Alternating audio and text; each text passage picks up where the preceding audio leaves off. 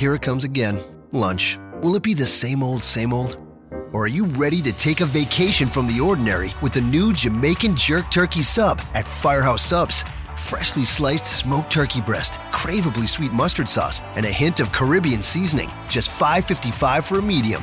Save time. Order the new Jamaican Jerk Turkey Sub on the Firehouse Subs app. Firehouse Subs. Enjoy more subs. Save more lives. Participating locations. Limited time only, plus tax. Prices may vary for delivery. This podcast is a member of the Voices of Wrestling Podcasting Network. Visit voicesofwrestling.com to hear the rest of our great podcasts, as well as show reviews, columns, opinions, and updates across the world of wrestling. Hi, I'm Matt Jackson. This is my brother Nick Jackson. We're the mother effing Young Bucks, and you are listening to the New Japan Purocast. Suck it! Super kick, partake to sweet me.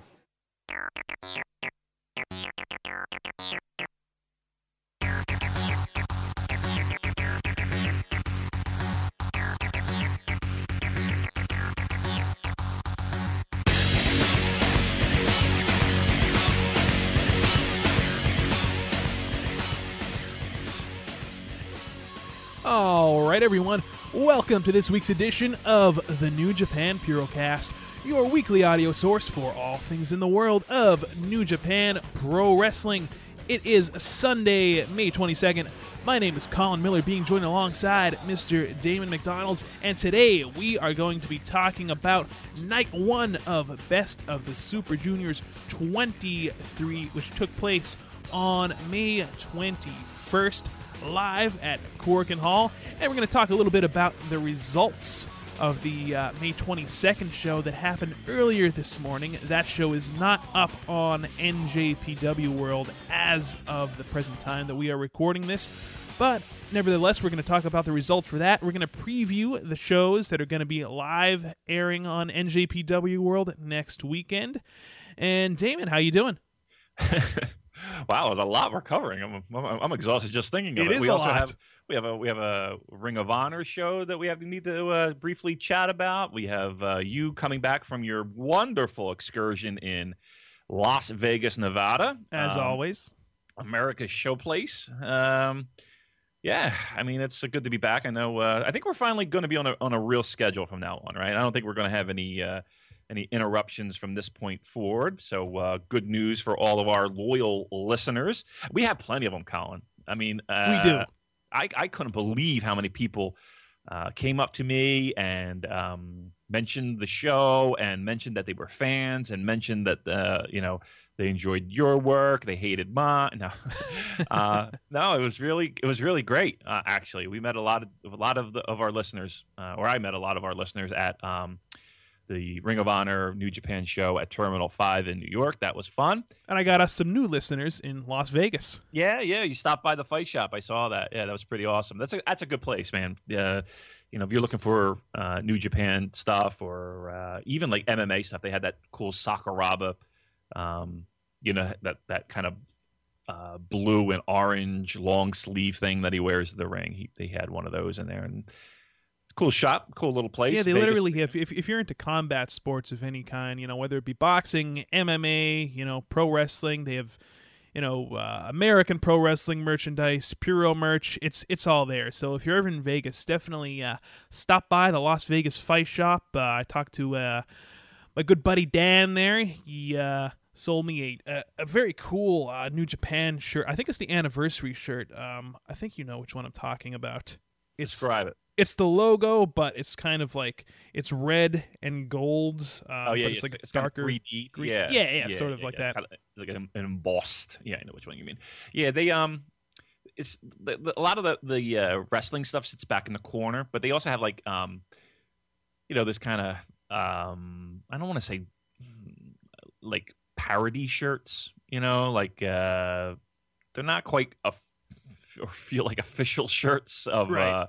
Old WWE stuff, and maybe I don't want to. I feel like I'm just outing somebody on Canal Street or something. They're not real persons. They're knockoffs. They take you in the back room. They show you the Inoki stuff, huh? They slide. You ever been on Canal Street? Yes, I have. Yeah, have you ever done the gimmick? Because if you ever take your girlfriend or your wife or whatever down there, Canal Street in New York City, it's kind of like they have all these like bag shops and handbags and purses and scarves and everything, and they'll whisper to you. They'll be like, Psst, "Hey, we got Burberry. Hey, we got they really will." And they'll take you in this room, and then they have like little basements and shit, and like sliding doors, and it's all kinds of sketch. Nothing's real. I mean, everything's fucking knocked off, but. Yeah, I'm not saying that our friends in Las Vegas are this. No, maybe we should change the subject here. Well, hey, this is not a ringing endorsement so far from Damon. Hey, look, while we're on the subject of New York City, like you said, you were there at Ring of Honor and New Japan Pro Wrestling's joint event, War of the Worlds, which was last Saturday in lovely New York City at Terminal 5. Hated Terminal 5. Yeah. That was the first time I was there for a pro wrestling show. Fucking terrible building for pro wrestling. That's the general consensus that I hear from most fans. It's just not a good venue, and I really wish, and I think I read a little blurb about this in the Observer, that they are looking into heading back to the Hammerstein, the Manhattan Center, that area, which would be a huge upgrade from Terminal 5, but that is also a very, very costly place to rent out, so we'll see what happens, but keep your fingers crossed. I don't know why they don't just do 2300, dude. I mean, I don't know why there was no 2300 show. It's so convenient for a lot of people. It's so, I don't, and the building is just more, I don't want to say viewer friendly. Dude, there were poles that, so they had like multiple tiers in this building. So you had a floor level, and then you had like on the side, like on your right-hand side, you had like 3 levels that didn't really like, there wasn't any slope. It was just like a balcony, and a balcony. So if you weren't standing against those rails, you weren't seeing shit. Like our good friend Eric from the Classic Board, he went with me. Yeah, Gaijin Eric. Yes, your Puro drops. So he went and he got day of. Somebody got him in. Somebody gave him a comp ticket. Because he was like, I want to go. And I was like, just fucking call somebody. You know you can get in. 15 minutes later, he's like, all right, I'm going. Pick me up. I saw that whole thing on the board on Facebook, actually. Yeah, I was like, just fucking go, dude. You know you can get in. So anyway, he got him. So, but the ticket that he got was, it's like the 3rd level. And he's like, I'm on a couch. Like watching this on TV, I can't see anything. I was just come down the floor, you'll get it in. But there's the support pillars that are holding these 3 floors up is like right in the general viewing area of many people. So like a lot of these seats that you paid upwards up to like $70, $60, obstructed view. You're looking at a fucking pole, right? Oh, they packed people in there too. I mean, listen, I'm not the most svelte of gentlemen, but I felt like so cramped, and I had nobody on the side of me either. Were you shoehorned in? We were take a shoehorn. It felt like we were shoehorned in, and the whole picture situation. What a fucking mess that was. That was a fiasco. And you know me, my pictures, Colin Miller. Oh, I know. I need these to be perfectly done, and they're not, because it's so hard. Because you walked in, and you walked in, and where you got tickets to buy pictures, like, you know how you do, I'll take 7 tickets. It's like you're going to a fucking carnival. You get like 7 tickets, and then you hand the tickets to the people that you're getting the pictures taken to. And they hand you your funnel cake and your cotton candy. Exactly. You go on the horsey ride. It's fucking a blast. Naito's spinning cotton candy. But the problem was the line was you had to walk in, right? And then there's already people in line for those tickets, so you had to walk in the back of the line. But the line, you're passing the people that you're going to get the pictures for. So you're literally walking right by the Naito, right? And you're like, yeah, what's going on? You're talking to him and everything. Tranquilo. Yeah, you're just kind of, how you feeling? Because there was reports that he wasn't going to work that show. Yeah, they were saying that he had a high fever. Yeah. Supposedly he was very sick. So I asked him, I said, hey, how you feeling? And he's like, yesterday was bad. Today much better. Today's much better. I was like, you're working? He's like, yeah, I'm working. I was like, all right. And well, we'll be back in about 15 minutes when we get back in line. Like, I'm standing right next to the guy, and I can't get a picture taken with him because I'm in line for these fucking tickets, right? So we finally get the tickets. We double back around, right? And again, nobody else knows what the fuck's going on. It's chaos. So everybody's asking everybody, is this the line for this? Is this the line for that? No, you got to go here. And everybody's shoulder to shoulder. So when you get your picture taken, it's the old lean across the table picture. You know what I mean? Like he's on one side, I'm on the other, and you're kind of leaning in the middle somewhere. Right. You're not actually standing, shoulder to shoulder. Right. You can't, adjust, be like, okay, chest above, that's my picture rule. And so, and then people are bumping into you. So, and of course, fucking iPhones are shit for pictures. So I couldn't even get at my real camera. So, it was just a fucking mess there. So this was a much different situation than we experienced at the 14th anniversary show in Las Vegas. Absolutely. That was just, you got your picture, you walked around, get a little, handshake, a little signature, spent 2 seconds with them. This was just fucking chaos. And then the show itself, was okay. I like I said, if they're back at Terminal 5, I don't think I'm there. I don't think I'm there. The building really, I'm not a fan of it. So yeah, we talked to Naito. He was like I said, feeling much better. Got the picture with the belt, right? Got the title. Dude, that thing's heavy as fuck. Yeah, well, it looks heavy. It looks about 20 pounds. It really, dude, he put it on my shoulder. I was like, Jesus Christ. That's the thing. A ton. And then talked to him a little bit to Michael Elgin. Talked to him a little bit. The night before, he wrestled Chris Hero. I forget where. But the night before he did that. That had to be a good match. It had to be a good match. He liked it. He said he was very happy with what came about of that. So my best friend, Uncle Jushin, talked to him for a while. What I forgot though? I was like, I don't know how to slyly ask a guy, "Can I buy your mask?" I don't know how to slyly do that. Can I have your mask? How about that? I'll buy it. I'll fucking pay cash money for anything. If you wore it in the ring, I don't care. I don't give a shit. Used underwear, I'll fucking buy. I think you can get that in vending machines in Japan, actually. Nah, see, that's a gimmick. That they're not really used panties. But you can. But I've seen the machines. But from what I understand, they're not really, really used. Not that I would buy them. No, of course not. Well, I was going to buy them as a gag gift for a couple people I knew. But apparently they're not really used panties. Well, that's a downer. It was a little bit to learn that. So for anybody who doesn't know, apparently there are vending machines. The Gochupan, is it called? Gochupan?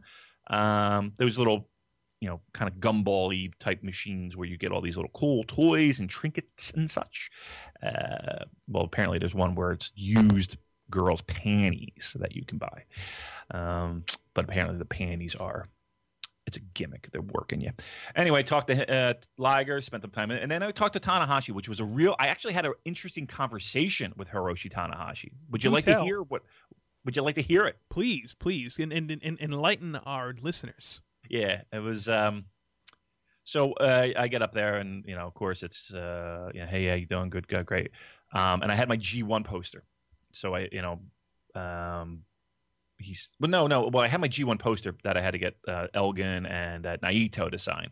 But then I had the magazine, the wrestling magazine that I needed Tanahashi. So Tanahashi's, G1, blah, blah, blah. And I was like, hey, that was one of the greatest matches I've ever seen live. And he's like, thanks, thank you. And his English is good, and then he goes, and like he was saying it in a way like, this is a good thing for me. Like he was like, with Nakamura. Nakamura in WWE and NXT, you get to see him more. And I'm like, yeah. And I gave him the old Japanese gimmick, the old, right? And he's like, oh, wow. And I was like, I really prefer him with, in New Japan. And he's like, oh. He's like, but you won't see. I was like, I really think that, for me, New Japan is where he should be. And I said, and I gotta be honest with you, I really wish he was here. And he looked at me and he goes, his face got really sad, right? And he goes, yeah, me too. Right? And wow. I go, you all right? You want a hug? Like I didn't know what to say. So I go, you all right? You want a hug?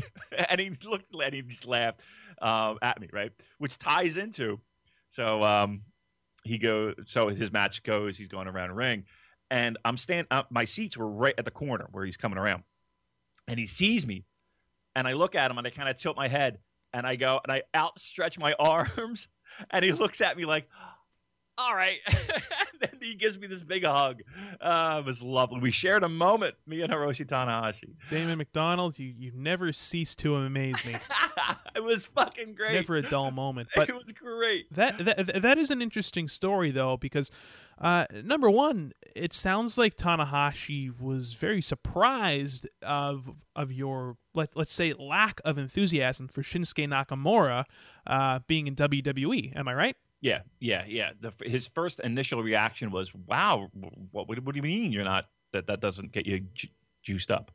I think a lot of these guys are kind of shocked when they see the receptions that they get and the people that come out for them, and the fact that that we know the product and we watch the product religiously, and we follow the product on whether it's New Japan World, or we've collected tapes for how many years. It is kind of weird to them that they have this audience that is passionate about what they do. Everybody from Ishii to and here's another thing, Naito. Naito was another one, man, who here's a guy who in Philly a year ago, I can't say that people didn't come up to him, but the lines that were there were for Nakamura, they were there for Tanahashi, they were there for Okada, and then Naito was picking up the scraps. Not this time. Naito was people were clamoring for Naito. He was the man. He was, and you know what? There was a dude that to me seemed so appreciative of what was happening. He really was friendly and nice. And look, this is coming from a guy who just got done working the stupid Philadelphia Phillies baseball team yesterday, and you see how those people act in the locker room and in the clubhouse. They're just pompous and fucking full of themselves, and you hear the horror stories. Like every year, the Phillies have like this kind of like a meet and greet. You can go in the field and get your picture taken with players and the Fanatic, and the all that horse shit. But I've heard so many horror stories about how players fucking are just like going through motions, and they're just it's just a fucking horrible experience. Not here. Everybody took the time. Everybody, signed shit. Everybody got their pictures. And there's people who don't know how to work a goddamn camera. It's like, oh, I got to take 9 shots, and I didn't get the flash. And they're patient, and they're just, I don't know. It just seemed like, to me, that was the highlight of the day, was seeing them and seeing their reactions and to everything. New Japan, to me, I look forward to them coming over, and every time they come over, I'll spend the money just because I know they appreciate it. And in this day and age where you can kind of pirate things, and you can get, for me to hand over $20 and be like, dude, I'll get your picture, dude, sign this, that'd be awesome, or whatever.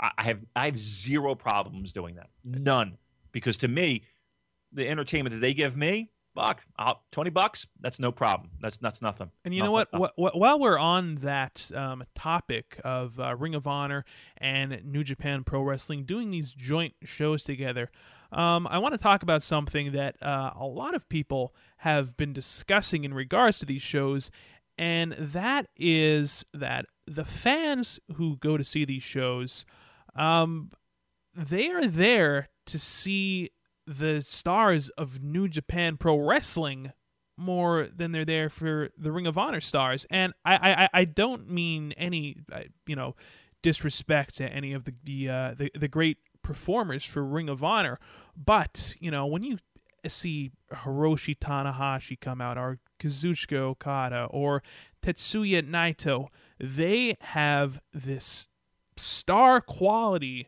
about them that nobody, well, I don't want to say nobody, but very few people on the Ring of Honor roster have.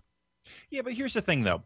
Yeah, and I agree 100% with that point, Colin. But here's also the thing. Right now, that line is really blurred. I mean, who's a Ring of Honor guy at this point? You know what I mean? Like for example, Michael Elgin is, I guess, officially a New Japan Pro Wrestling guy, but at the same time, he's still an ROH guy. Same goes with the Bucks. They're ROH guys, but they're also New Japan. So you're right. The lines are very blurred. lines are blurred, right? And I think, are there people that got louder reactions? Yeah, of course. I mean, but I don't think you compare the reaction that Okada got over, and I'll just use Matt Sydal as an example. Yeah, okay, Okada maybe got a bigger one. I don't think it was by a country mile. It wasn't like there were crickets. I mean, yeah, the opening match guys, yeah, of course, everybody's hand waving that shit. But Bucks are over. I mean, is Adam Cole as over? No, but I think Adam Cole has his group of fans, and they're vocal, and no, I don't worry about that much. I think I think the houses and the gates that the New Japan people draw, as opposed to the shows where they're not on, yeah, I think there's a significant difference. I don't think we need to tiptoe around it. When the New Japan guys are there, people want to see the fucking New Japan guys, right? And right. You're always going to draw more people when they are on the shows. That's why they're there, though. That's why they're bringing them in to pop the houses. But again, that line is really blurred, from Red Dragon to Matt Sydal to Michael Elgin to the Young Bucks to even Jay Lethal, even Roddy Strong. That line's really becoming blurred. So aside from the bottom feeder Ring of Honor guys, I don't really see it. And especially now with this Bullet Club bullshit blowing up here. I was waiting for your reaction about that. So, for fuck's sake. Big news coming out of these Ring of Honor shows in New York City last weekend.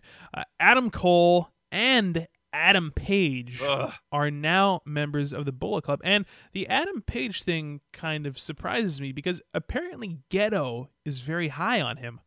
I don't know why.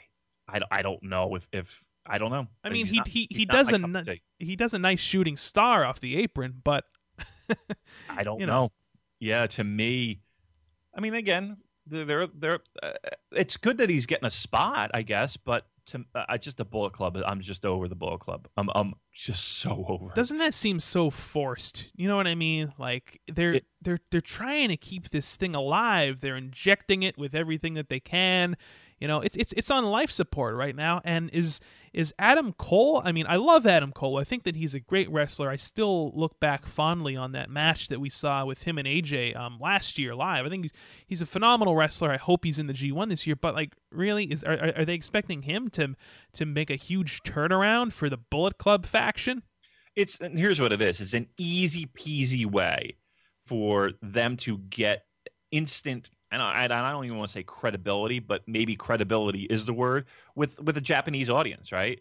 They don't know who the fuck Adam Cole is. And they certainly don't know who the fuck Adam Page is, right? They have no idea. But you put a Bullet Club t-shirt on them, and they have instant credibility with the fans, right? There's not a lot of explaining that needs to be done. You think Chase Owens, do you think the fans there give a shit about Chase Owens? I don't give a shit about Chase Owens. if he didn't have a Bullet Club t-shirt on? You know what I mean? So it is an easy way for New Japan to instantly give guys credibility. Now, is it a lazy thing? Yeah, I think so, man. When I heard this, I was like, "You got to be kidding me! You got to be kidding me!" Totally not into it. So, and here's the thing: I don't think many people were. And I don't think many people are. I could be dead wrong, but to my circle, it was instant eye roll. And you weren't at the television tapings, correct? Toronto, no. Okay, no. But yeah, I mean, it was. I don't know. To me, it's the Bullet Club is on complete life support, and for me. It's even to the tune of, why would you want to be involved in that? Like, if I'm Adam Cole, would I really be super thrilled that I'm in the Bullet Club? I guess for the sake of for the sole purpose of possibly getting the chance to work more in front of that New Japan audience, maybe being in the G1 this summer, I'm hoping. I can see he'd be excited from that standpoint, but sure. To be part of a faction that is, let's face it, it has seen better days. But I will say this, though. I was talking to our friend Dan from the Las Vegas Fight Shop, and he did tell me that the Bullet Club merch is still flying off the shelves like hotcakes. So there you go. That's really the key. If it's selling, they're gonna. It's still selling. Yeah, you'll have everybody and their mother. Captain New Japan will be in Bullet Club before you know it. That's really the bottom line. If it's still selling, well, who are we? I mean, here's who we are. Besides total assholes. Well, that goes without saying. Right, but here's who we are. I think we kind of see the stuff heading around the corner. You know what I mean? Whereas, maybe we're not looking at, it's selling now, but we can't see the shelf life of this selling in 2 months, 3 months, 5 months. But here's the thing, too. I probably said it 2, 3, 4 months ago that, this was done and over with, and it's still selling. So, okay. And until that stops, it's going to continue. So, did I also tell you that I got punched in the face?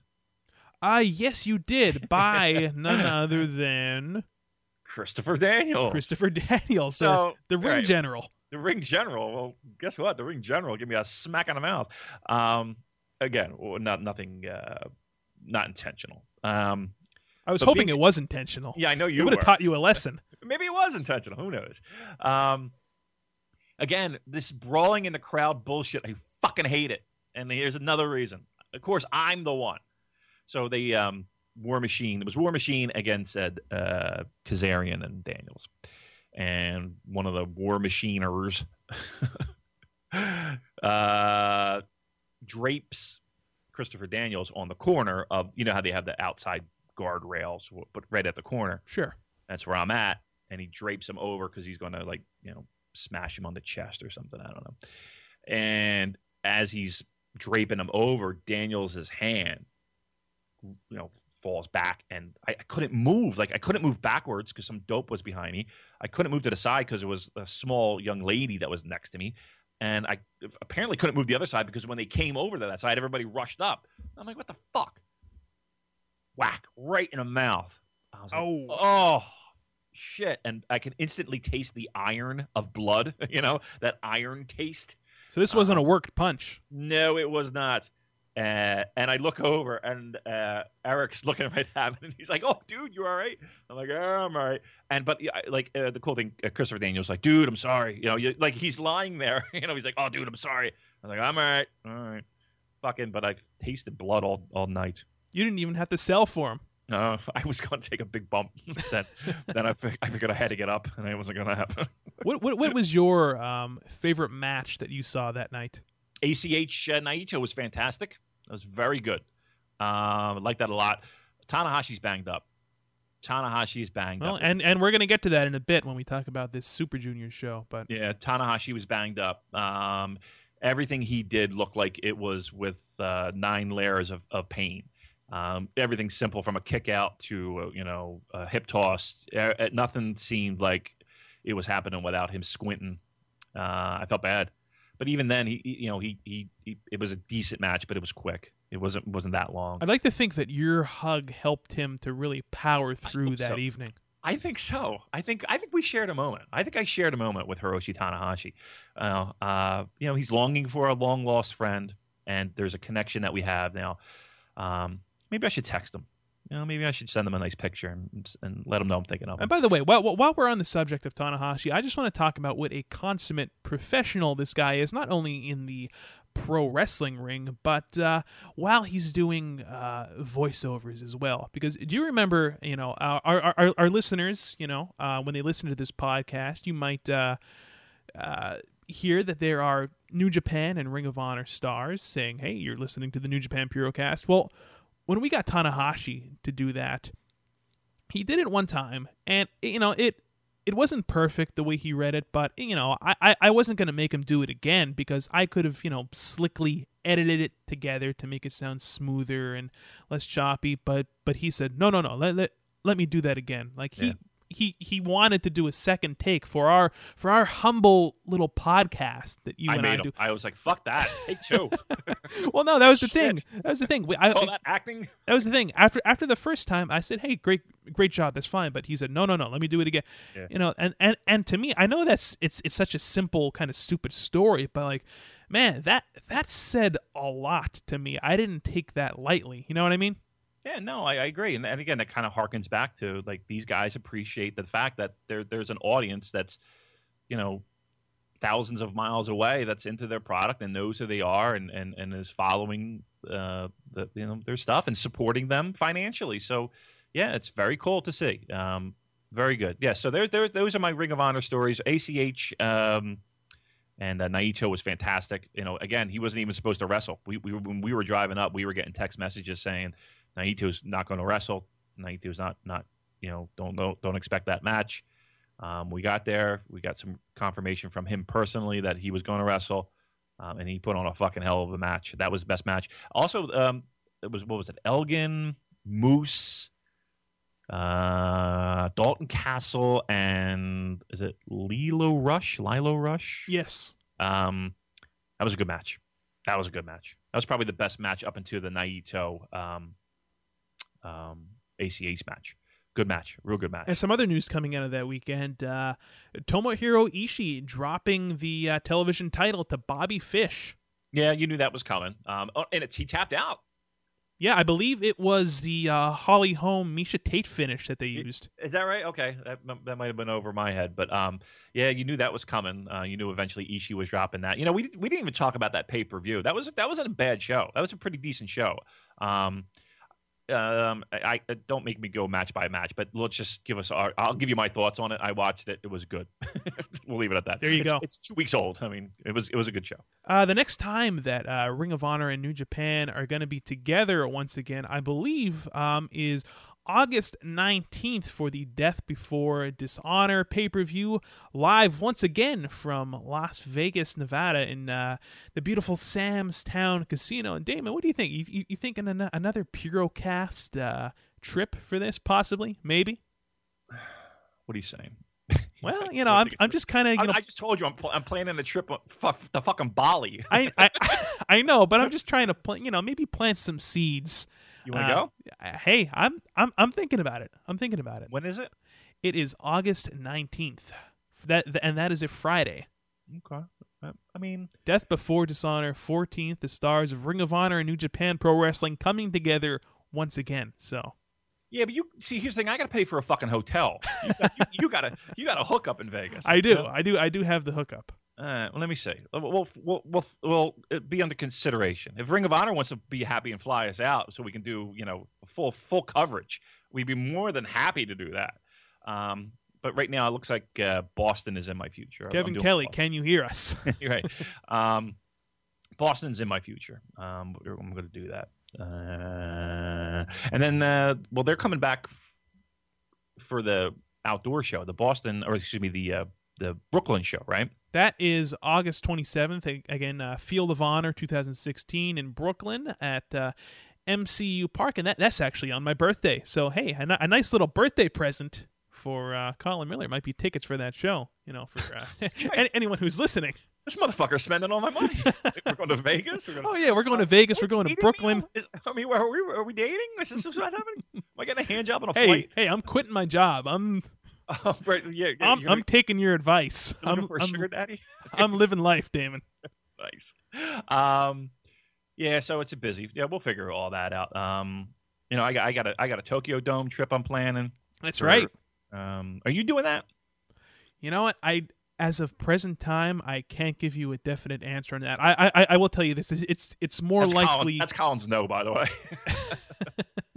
It's more likely that you'll see me in Vegas again this August than you'll see me at the Tokyo. Look, I don't even have my passport yet. I just got my birth certificate. I'm in the applying process. So how do you just have your birth certificate?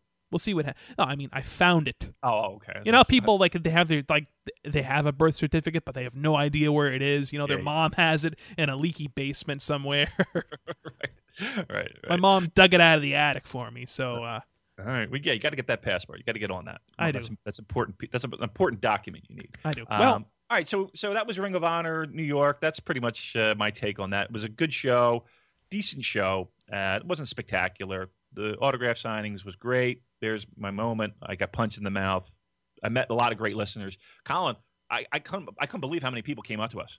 It's humbling, isn't it? It really is. Between me and Eric for the classic board, I mean, we had people coming up all the time, and it was really great. And I'm terrible with names, but I remember Andrew and I remember some others. It's just everybody's nice, everybody's friendly, everybody's listening to the show. So hey, thanks for coming up. Nobody bought me beer, by the way. But thanks for coming up. You always include that too when you post on Twitter that like you're saying, hey, come by, buy me a beer. You're always looking for free alcohol, Damon. It's really tacky. Is it really? It is. Listen, I'm a cheap date. You probably put out on the first date too. Oh, you kidding me? First date. Fucking hello. Here's first hour. Hello, my pants are down. nice to meet. Well, sir, why are your pants down? Why is it a sir? Why wouldn't I go out with a girl? All right, let's change the subject. All right, no, but seriously though, thank you guys so much for always coming up to us when we're at these events. It's humbling for us.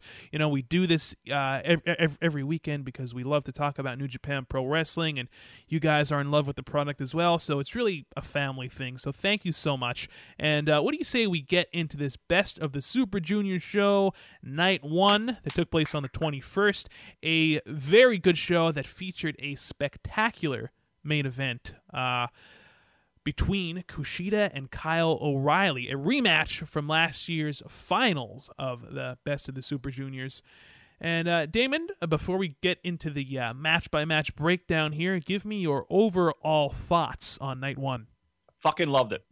Loved it. Loved the show. That's a ringing endorsement if I ever heard one. Yeah. I mean, seriously. I mean, I found very little to fault. I walked out, didn't walk out, but I unplugged, disconnected after this show, thinking that was a hell of a show. We go back and forth as we're watching stuff. Did you catch this show? Did you catch this show? Via the text message. And Colin you were a little down on it, before intermission, right? Yeah, before the intermission, I really was just this felt like, oh, this is a nice little Road 2 show here that I'm watching. And a lot of that has to do with my mood at the current moment. I had just gotten back from Las Vegas. I'm already thinking about, shit, I got to go back into work on Monday. I have all these things going through my mind. So sometimes I get kind of detached from the moment, if you will. But no, I'm with you. This was a great show, and let's get into the first match. Love it. Yeah, let's do it. And again, just general thoughts. Second half was fantastic. I like the tag matches. And again, we'll go over each one, but I thought that each tag match kind of did what it needed to do. Some of it was just there for fun and for frivolity. But I loved it. I like the show a lot, dude. All right, so the first match was a 6-man tag featuring the team of Will Ospreay, Trent Beretta, and Tomohiro Ishii taking on Bobby Fish, Volador Jr., and Satoshi Kojima. I wish we had a sounder that we could play when it's complete Fire Pro Wrestling. They have this cling sound in the game, and I wish we could just play that cling because that give that Kojima Bobby Fish. Okay, here we go. So team 1 was Will Ospreay, Trent Beretta, Tomohiro Ishii, taking on Bobby Fish, Volador Jr., and Satoshi Kojima. Yeah, fucking how random is that tag team of Bobby Fish? Oh, that was pretty great. random. It was fantastic. You know what the first note that I have for this match is? Go ahead. I have Ospreay and Volador do flippy shit. Oh, man. That's my first note. I can't. And here's the thing. A lot of these matches, what they're there to do is to kind of get you amped up and juiced up and ready to rock and roll later on in the the weeks and months to come for their individual matches, right? It's who can't wait for Volador and Will Ospreay, right? Can't fucking wait for that. Oh, just the little that they did during this match was breathtaking, of course. Yeah, I mean, that's going to be tremendous. And Bobby Fish, I like more and more every day, and I think he's tremendous. Like we bust on Juice Robinson and even Ghetto with his potty mouth, but I just love Bobby Fish. When he's sounding, he's like, "Oh God damn it!" Yeah. When he gets locked into something is tremendous. I love the dynamic, by the way, between him and Ishii. For some reason, am I wrong that they have like this weird chemistry together that you really wouldn't expect them to have on paper at first before you see them lock up? But man, I'm loving the way these guys work together in the ring, and just how about the brutal just chops from Ishii to Fish. Yeah. I mean, that's kind of like where the goddamn came from. He's like, I like their dynamic. I think they work really well together. I love seeing them together in the ring. Trent Beretta, the one thing I noticed about it, again, more Beretta than Trent, right? That we're hearing is usually just Beretta in a lot of the packages. Cesaro. Yeah, seriously, he's giving us the one word name. How the fuck is he a junior? That Damon, you took the words right out of my mouth, because Really? that was exactly the bridge that I was about to cross next.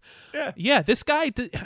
How is he a junior? This is a guy that looks like he should be competing in the G1 Climax or the New Japan Cup. Like he doesn't. He looks like about 230 pounds. At least, right? And he's tall, and he's built, and he's. And I sound like I'm fawning a little bit. But well, no. I mean, just like take a look at this with your own eyes. This guy, he looks like a heavyweight, and for that matter, Bobby Fish is no small guy either. Yeah, I mean, tall wise, he's probably not. He doesn't have the height of Beretta, but yeah, I mean, let's put it this way: if Ishii's not a junior, then why's Beretta? Again, Ishii is much more compact, but Ishii, I mean, you see the pictures with me. I'm towering over that fucker. He can kick my ass without even trying, but still. Oh, he would knock your teeth out. Oh, he would just it wouldn't even be funny. Like, it would be pathetic. I'd be just in a corner. It would be like the Passion of Damon McDonald, directed by Mel Gibson. I'd be in a puddle of my own tears and urine at that point. It's going to be ugly, people. It sure would. Anyway, But the match was fine. I didn't have a problem with it. It was the opening match, and you know what? More than that, I think it was better than fine. I think in the past couple of months, New Japan's opening matches, and usually, a lot of times we'll see young lions, so White and Finley, so they're kind of good.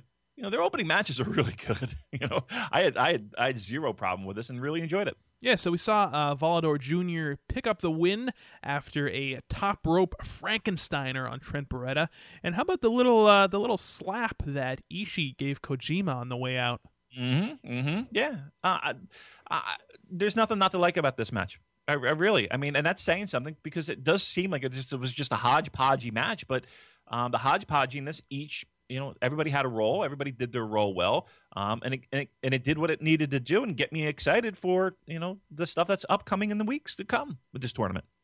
All right, so the second match was yet another 6-man tag featuring the team of Jay White, Juice Robinson, and Katsuyori Shibata taking on Tiger Mask, Jushin Thunder Liger, your friend, and the new never openweight champion, Yuji Nagata. I like Yuji Nagata in this role. I like him as never champion, and I kind of like Shibata with the chase. I kind of like him without the belt, Damon, we're on opposite sides of the spectrum on this one. Okay. I'm afraid. Go ahead. This Yuji Nagata, being revitalized and having a run. I don't care. I do not care about this feud one bit. I do not want to see them wrestle again at Dominion. It means absolutely nothing to me. Like, is Shibata really going to lose again to Yuji Nagata? Is he really going to lose again at Dominion? Do you think? No.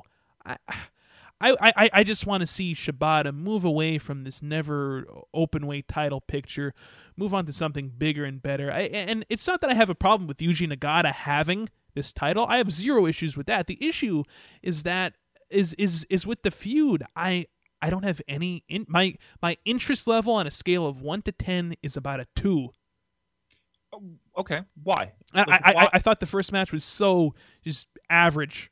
Okay, I thought it was good. I think everybody's waiting to put Yuji Nagata at the pasture, and I don't think we need to do that quite yet. I think I'm not saying that we need to put him out the pasture, but I just this like, why aren't you into him as opposed to other guys? Is it the old thing? Is it the he is a superstar. Like, and I hate saying that word, but like he's a legend. Yeah, he's a legend. But you know who else is a legend in his own right? Chris Jericho. And when I think that like Chris Jericho is the Yuji Nagata of WWE and vice versa. They're guys that have, been around the block, they've done it all, but they're just kind of there, and they're coasting through, and they can have great matches when they want to, but they're very few and far between. And Colin, last year you had Nagata, Okada, and G1. I know. No, he Nagata can still had a decent G1. How often is that though that you see a Yuji Nagata match like that? Listen, how G1, right? We sit here and we jerk off over Jushin Liger. And well, at least I do. More you than me. Okay, tattoo. But let's be fair. Liger does the same thing, once or twice, 3 times a year. When he's called upon to do something big, our boy Jushin's ready to rock and roll, and I don't hear you laying the boots to Jushin anytime soon when he's in these fucking shitty 6-man tags. There's more. With Tiger asking. Well, because Jushin Liger is like the Undertaker of New Japan Pro Wrestling. There's more of like Yuji Nagata's up there, my man. He is, but he's no Jushin Thunder Liger. There's less of a mystique and an aura around Yuji Nagata. Okay, and I'm going to say this, and don't take this the wrong way, Colin Miller. Go ahead. That's only because you weren't around for Yuji Nagata. No, you're absolutely right. That's probably part of it. Right. It's definitely part of it. Right. So I think if honestly, if you were in that mix, I don't know if you would feel the same way. And I think there's a lot of people that listen that kind of I think there's people that are on both sides, both camps, Colin. There's people that really didn't go through the Yuji Nagata years, right? And his G1 wins and his IWGP title runs and his stuff in Noah, and there's plenty of people that are there, but there are plenty of people that listen to the show that kind of are, and I'm in the camp of you can rely on Yuji Nagata to give you some solid fucking effort and some solid matches, and he's been delivering this year. And even last year, you talk about that Nakamura match. Was it a blowaway Nakamura match? Was it in his top 10 of the year last year? Yeah, probably top 10, but all right. Was it his top 5? Probably not, right? But still, they were good matches. And the Okada match in G1 was a good fucking match at Cork and Hall. Good match. Go back and watch that match. It was a good match. And this year he's not had a bad year at all. Yeah, I think you're selling him a little bit short. Again, is he there for the long haul? Is he the guy that you expect you're going to get fucking 4 and 5 stars out of? No, come on. But every once in a while, you're going to get that 3 and flirting with 4-star match.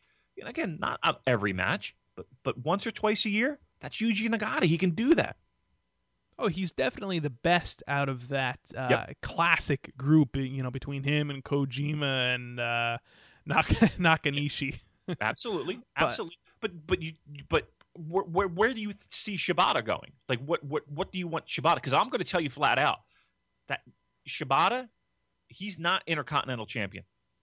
Wow. See, that's where I was going to go. Maybe a Shibata Kenny Omega feud. So you're telling me that the highest that Katsuyori Shibata can aspire to being in New Japan Pro Wrestling is the never openweight champion? Who does he bump? Who does he bump out of the positions? Well, I mean, seriously, who does he is he? Would you in pecking order? Not above Tanahashi, right? Of course above Okada, not. No. Not above Naito. No. Not above Omega. Right? I'm not saying that he should win the IWGP Heavyweight title, but how about maybe a feud with Naito over it at very least? He doesn't have to win. He had that, didn't he? Yeah, well, he had a feud. How'd that go? Yeah, he had a feud with Naito, but it wasn't for the IWGP title. Why would you give him that? Why would you put him in that position when it was disappointing before? I'm not saying that I'm gonna put him in that position. I just feel, I feel like Katsuyori Shibata deserves better than to be in a Based feud on what? with Yuji Nagata. Based on what? Based on the fact that you like him? Because yes, based on the fact that I like him and he is an ass kicker, and he is an ass kicker. He has a huge cult following among the New Japan fans. Okay. I'm gonna play devil's advocate and say he's never done anything. He's never done anything. What has he done? Did you see that match with him and Kota Ibushi? I've seen his. Listen, I'm not saying he's a bad. I'm not saying he's a bad worker. Don't get me wrong. I fucking love him in the ring. He is one of my favorites. But if I'm calling spade a spade, what the fuck's he done in New Japan? Nothing. He didn't draw a dime. Let's put it this way. Nobody's going there to see Shibata. Right? You know, it's funny you should say that. You know, the gentleman that I was talking to at the Las Vegas Fight Shop, he said to me, man, you know who one of my... And this was a guy who just started watching New Japan Pro Wrestling, fairly new to the product. Maybe he's been watching it for, little less than a year. He said, man, you know who one of my favorite wrestlers is? Katsuyori Shibata. That guy is great. Just everything he does, the hesitation drop kick in the corner. So there you go. Somebody who just started watching, and one of his favorite guys, maybe behind Naito, is Shibata. Look, I appreciate everybody getting excited for Shibata. Trust me, I like him too. You know who else I like? I like Sami Zayn. He ain't gonna be your world champion, right? No, he's not. But that's that's a different company. Yeah, look, I like AJ Styles too, but I know you do. Look, I don't see. I just looking at what the company. I'm just telling you what the company feels. And better yet, I'm giving you my perception of what I see the company giving Shibata. You know what I mean? Do I think he deserves stuff? Okay, that's debatable. Do I think he's a great worker? Absolutely. Do I love his matches? Usually, yes. I just see what the company reflects back to him. I think he's tag belt, never belt. That's his level. He should be headlining the Dome next year. Anyway, you're out of your mind. If he headlines the Dome, match number 3. Let me tell you something. I'll sit here right now and say this. If Shibata headlines the Dome, unless there are massive changes in the booking direction, if Shibata headlines the Dome, this will be the least profitable Dome show in quite a long time for New Japan Pro Wrestling. Obviously, I'm joking about a lot of this, but what I'm trying to say here in this whole rant that I'm about to wrap up is I'm just simply not into the Shibata Yuji Nagata feud. That's all. I'm more into it than you. Okay, obviously, and that's fine. All right, you want to fight? Or there you go. Difference of opinions here on the Purocast. We do have them sometimes. We do. All right, go move on. All right, match number 3. I know, Damon, this had to be your favorite undercard match here. Are you ready for this? We have an 8-man tag here featuring the team of Hiroshi Tanahashi. Yes. Yoshitatsu, Ricochet, and Captain New Japan taking on Kenny Omega, Yujiro Takahashi, Chase Owens, and Bad Luck Fale. I have 2 notes for this. I have 2 notes. Go ahead. Actually, no, I basically have 1 note. And it says, big mistake leaving Captain New Japan in the ring with Fale. I know. Well, first of all, fucking Tanahashi teaming with literally the boboiest of bobos on the face side, minus not Ricochet. Right, minus Ricochet. But even so, it is kind of hodgepodgey. And then the Bullet Club. And listen, if you're a Bullet Club fan, great. If you disagree with everything we said at the beginning of this show, kind of questioning the decisions of Adam Cole and Adam Page, fine. Yeah, it's fine. Fair enough. But you got to be kidding me. If you're looking at that team and are excited over that 6-man or 8-man, we're on different pages. And I don't mean Adam or. Nice. Thank you.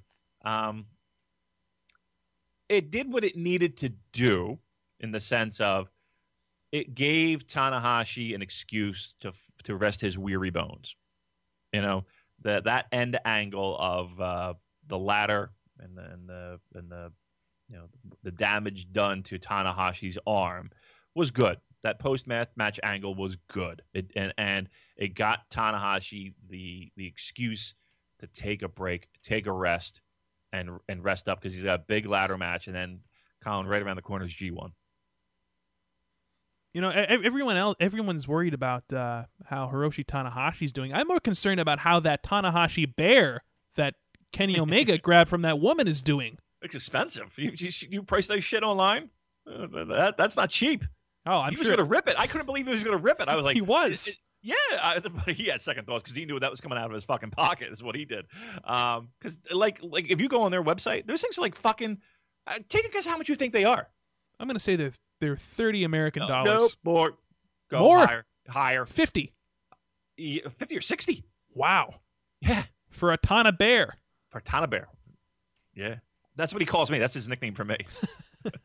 Tana Bear. He calls me his little Tana Bear. You guys have an intimate relationship going on. I dig it. It's all right. We share moments. Tana Bear. Hashtag Tana Bear. Anywho, it did what it needed to do. You know, with the ladder match, I thought that was well done, well needed. And Colin, our first conversation on your old podcast was about, hey, listen, don't worry about Tanahashi. He's going to be all right for G1. He's hurt. He's battered. He's broken bones and limbs and bruises. But the only time you really need him is Dome, G1, Dome, right? Right. Everything else we can find. The thing about it is that this year was very odd with everything that went down. Tanahashi felt the need that he had to be in the ring, right? So this was, in the past, this was his feud with Yano, right? Where he was just, getting his hair pulled, getting a ball shot, and taking pins. And he couldn't get over that frustration. This whole year, he's been working. He's been working tags with Elgin. He's been, feuding with Omega. He hasn't had any time off. That concerns me. The fact that he hasn't had any time off until now. They smartened up. Colin, at Ring of Honor, New Japan show in New York, he looked like he was in pain, man. He looked like everything was labored. He needs time off. And if he's going to do this fucking ladder match, he's got to rest up a little bit.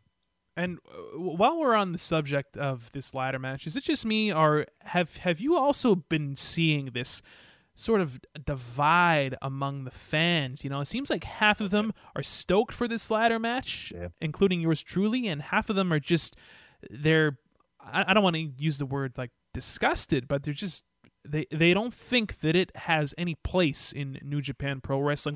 What's your take on this? I'm curious. I'm falling more and more out of love with it. At first I was like, listen, these are two guys that can have a great match without it.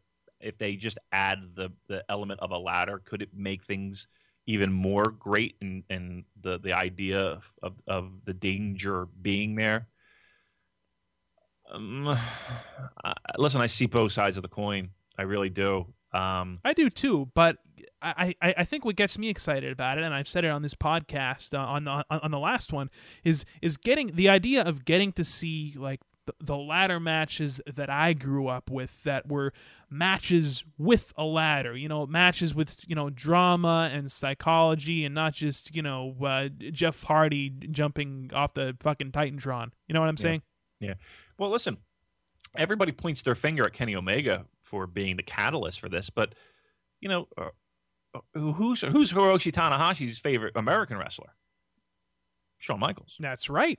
He's been called the Japanese Shawn Michaels. Well, I mean, I know he's a big fan, and I'm sure he's seen plenty of these ladder matches. It's not like he doesn't know what he's getting himself into.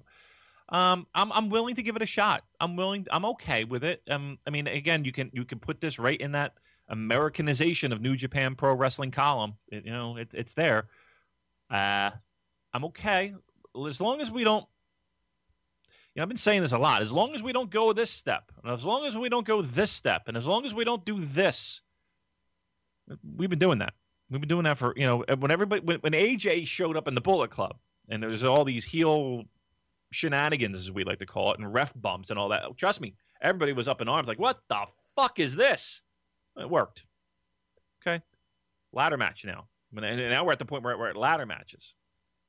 people are worried. Traditionalists are worried. They don't like it. I can see their point. I'm going to give them the benefit of the doubt this one time. I don't want to see this be a habit. That's my fear. My fear is that Gedo has really latched on to this Americanized version of pro wrestling. He's in love with it a little bit, I think.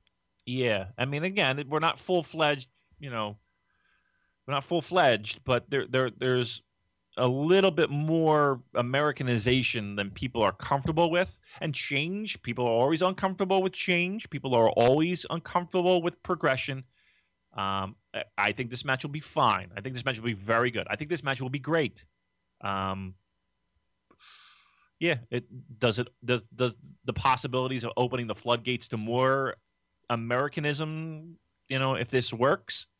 Yeah, it does. It does. It does open the possibility to more. So it's something to keep your eye out on, as they like to say in the business. All right, so let's move on to the last undercard match of the show. And, oh, by the way, in case you're really interested in the finish for that third match, Fale hits the grenade on Captain New Japan. 1, 2, 3. There you go. There you go. There you go. But the fourth match, last undercard match, featured the team of Kazuchika Okada, Hiroki Goto, and Yoshihashi taking on Los Ingobernables de Japón, of course, Tetsuya Naito, Evil, and Sanada. So Naito kind of, he starts to come out, then he enters through the opposite side, and he goes around and he just harasses the shit out of Milano Collection AT. This poor guy has just he's had to put up with Tetsuya Naito's just harassment for months and months now, and he makes him get up on the apron and hold the ropes for him, and it's very uncomfortable to watch. It is, but it's great. I will say that. That's why I love it, because it is so fucking uncomfortable. And Milano just like nodding off. No, you just go in. You just go in the ring. Just go in the ring. And no, you go in the ring. It is uncomfortable to watch, and maybe that's why I enjoy it. So, what I'm not liking, Colin? What's that? So Colin, do you know how Evil does that chair spot where he wraps somebody's head in the chair and then tosses them into the ring post? Well, he only does it every single match, so I think I know which one you're talking about. Yeah, and it looks like shit every single time. Like every time, it just looks terrible. It looks like it gets fucked up every time. I wish you wouldn't do it. Stop doing that move. It stinks. What you think of this match, man? Well, I can tell you this. I think that the best parts of this match were when Yoshihashi and Sanada were in the ring together, actually. That was the best part of this match. That whole ending sequence, wow. Yoshihashi, again, he's the guy that's taking the fall in these matches, and that's still the case. But Yoshihashi, leading up to these, pinfalls, is getting a lot in, and there's near falls in there, and he's getting me. He's getting me every fucking time almost. One of these times that dam is going to break, and he's going to get a big win. I guarantee it. G1 might be that time. Yeah, watch Yoshihashi in this year's G1. Yeah, that's where he's just going to sneak up. He's not. I mean, listen, he's not going to win the fucking thing, but he's going to be in the finals, Damon. You're out of your mind. Him versus Shibata. Okada. Shibata to dome. Shibata. Yeah. There you go. I'm not paying for that shit. I will. Will you? Would you pay for Shibata Yoshihashi? Yes. Oh my God, that'd be the best match in New Japan history. Oh my God, up the meds. Hey, if they were upped anymore, I don't think I'd be like coherent. Yoshihashi looked good in this match, man. He did. Yoshihashi looked good in this match, and Sanada looked good for that matter as well. Yep. I thought this was very good. I'm going to give it a good. This was a good match. Yoshihashi was my shining star of the night. Not a Puerto Rican tag team, by the way. Right. Have you seen them, the Shining Stars? Is that what they're calling them? I don't know if is that what they're calling, but I know their finisher is called the Shining Star. Wow. Well, I guess now that there's we need more stars now that Stardust is probably going to be on his way out. So. All right, enough WWE talk. Yeah. My bad. I put noticed that way. Yeah, that was your fault. That was my fault. Usually it's me. Heat mail to me. No, but here's the so as good as Yoshihashi was, Goto. Where the fuck's Goto? Where is Goto? He's Goto? He's lost his. This man has lost his groove There more ain't times no groove to be lost. than Stella.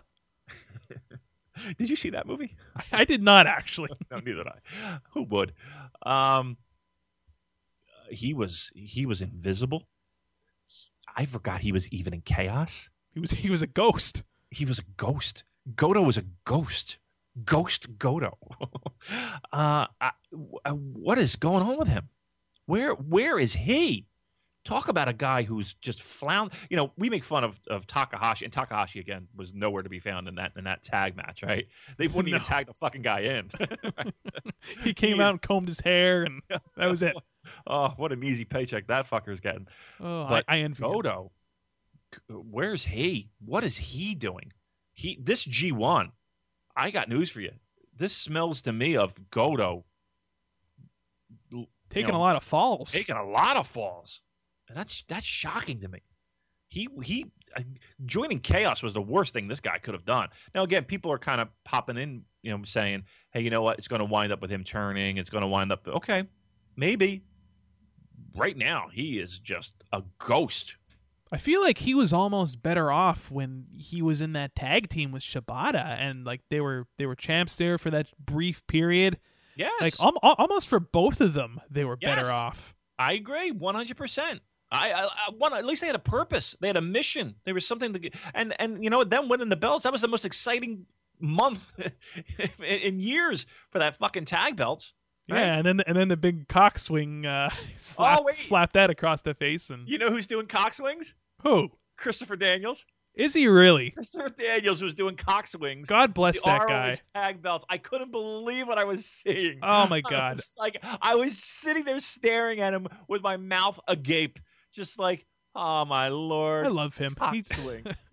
I love him even more now because number one, he punched you in the face. Right. Number two, he's doing cock swings. Like this really does feel like Christopher Daniels is out to get me. Yeah, he really does. He had to have been. Come on, he's a Purocast listener. Yeah, listen, he's a trained professional. How long has he been doing this? Punches don't accidentally happen. No. Right? This was a shoot, wasn't it, Colin Miller? God, how long has he been working for? Years. 20-odd years. The 90s, yeah. That motherfucker, he's out to get me. This is the cock swings, the punch. Come on, I told you, I talked to him in Vegas. He was in that TGI Fridays. Oh yeah, that's right. That's right. Maybe I said something to him. Maybe you did. What did you guys talk about? Told him he had a good match that night. Okay. I didn't tell him anything about the fucking Purecast. See, that's the first thing I would. Hi, I'm Colin Miller from the Purecast. I'm such a fucking used car salesman sometimes. I swear to God. Like, that was the very first thing when I get into the Las Vegas fight shop. I start talking up this guy. So, you listen to pro wrestling podcasts? The kids. Guys like, oh yeah, love pro wrestling podcasts. I'm like, you into New Japan? Yeah, I love it. It just so happens that. Nice. I think I'm gonna shave off the bottom half of my goatee and just have a mustache to just complete that really like sleazy kind of look. Oh, speaking of sleazy, oh my God, I know we're all over the place. Everybody's. I apologize. That's all right. That's whatever. Listen, if they don't know this by now. Did you see the guy in the aisle at Cork and Hall? He had long hair, Asian guy, obviously, Japanese, long hair, mustache, like the handlebar mustache that you're kind of talking, not a handlebar, but like a porn. Mustache. Yeah, and the big aviator glasses and the big white shirt. Colin. Holy shit. If you people tell me you saw this guy. This guy was literally the guy you just described. It was great. I couldn't stop looking at him. He was amazing. He was in the I guess the right side walkway, right where the guys are coming out. Not the curtain side, not the side of the curtain, the other side. Yeah, he was right there. Oh, he was great. Anyway, where were we? Christopher Daniels punched me in the face, cock swings. Yeah, wink and a nod, I think. But I hope so. All right, I have to call my law team. So this fourth match, last undercard match, we saw Sanada pick up the win with his Dragon Sleeper finish, which, by the way, is called the Skull End. I don't know what the fuck that means. I don't know what it means either, but that is the name of the finisher, and Yoshihashi taps out, and Sanada picking up the win for his team. So there you go. There you go. All right, so now we get to the moment we've all been waiting for here, the first four best of the Super Juniors tournament match. This was the A block this evening, and the first match here in the tournament was Rocky Romero versus David Finlay, who was added to the tournament because both of the Young Bucks getting injured working these ROH shows. I mean, they're such a good tag team that they actually synchronize their injuries. Yes, they did. Same match, if I'm not mistaken. Yeah. Ribs for Matt or Nick? I don't know. One of them has ribs. One of them has a finger. Yeah, it's a finger or a wrist. Yeah, something like that. Yeah, apparently the same match. That kind of sucked. Get well, boys. But what an opportunity for David Finlay, and that was really reflected in this match, actually. A very, very aggressive start for him, just attacking Rocky Romero early, and just a more aggressive David Finlay than we've seen in quite some time. And maybe perhaps he's taking his frustrations out on Romero because he still can't counter that Lion Tamer. Yeah. Finlay, again, all the reviews that I've seen, they said that basically that same thing. An aggressive Finlay working on Romero's shoulder. And what kind of dance partner for Finlay, right? To be in a match of this caliber, right? In this spotlight with Rocky Romero, to kind of lead the way, to calm things down when they need to be calmed down, to bring things up when they need to be brought up. Gave Finlay a lot. Gave Finlay, I thought, there were times where I was even like, wow, he's giving him too much. Finlay coming out strong, aggressive, again, working over that shoulder. The finish, we all kind of saw that one, the handwriting on the wall. There were times, though, where you kind of thought maybe Finlay was going to get that sneaky win. Right, and there were surprises throughout the evening. There were surprises. Yeah, me too. But Romero is just so strong. What better way to bring Finlay into the tournament than with Rocky Romero right out of the gate at Cork and Hall? What a fucking pro he is.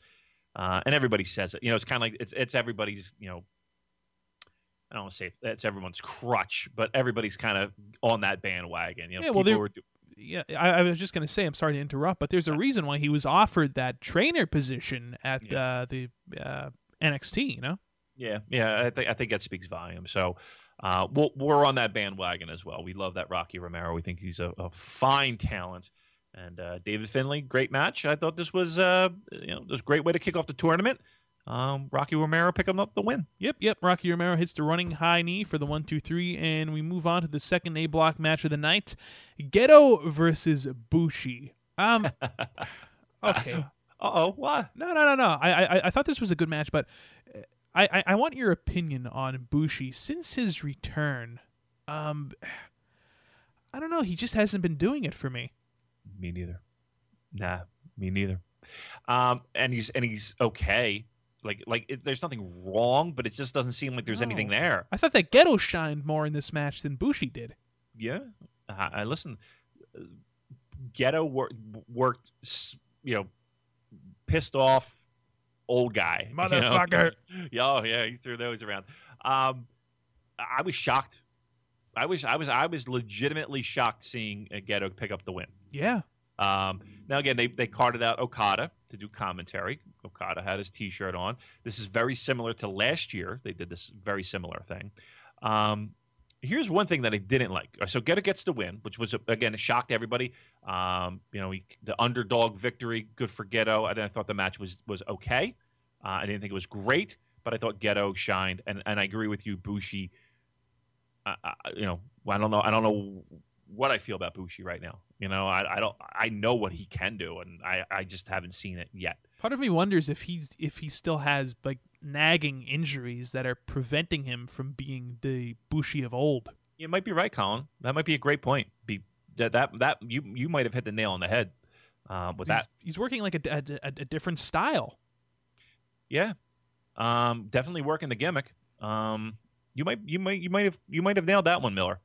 Well, I don't know anything, but no, but still, I mean, listen, though, but it's a very solid point and a very better than the fucking Shibata talk. Well, that was just me just going off, just swinging, right? Yeah, I like that. That's Miller. Just for fun, but I like that, Miller. Let me ask you this. Go ahead. Not last week because we had a little time off while you were partying it up in Vegas. I was holding down the fort down here, but out there partying it up. But we made comments about one Okada looking like a boob, right? Right. We remember that, right? Everybody remembers that. Yeah. Okada looking like a boob. Let me ask you this. After this fucking match happens, what did we see? We saw mist, didn't we? We did see mist. We saw fucking mist. They did a shot back to Okada. Correct me if I'm wrong. Okada's sitting there with his fucking headphones on, his cans on. He's laughing. Yeah, Okada, literally, smiling. Yeah, like he's lost his marbles. Yeah, he was sitting in the ring with this mist burning his eyes off. And Okada's sitting there like a fucking boob.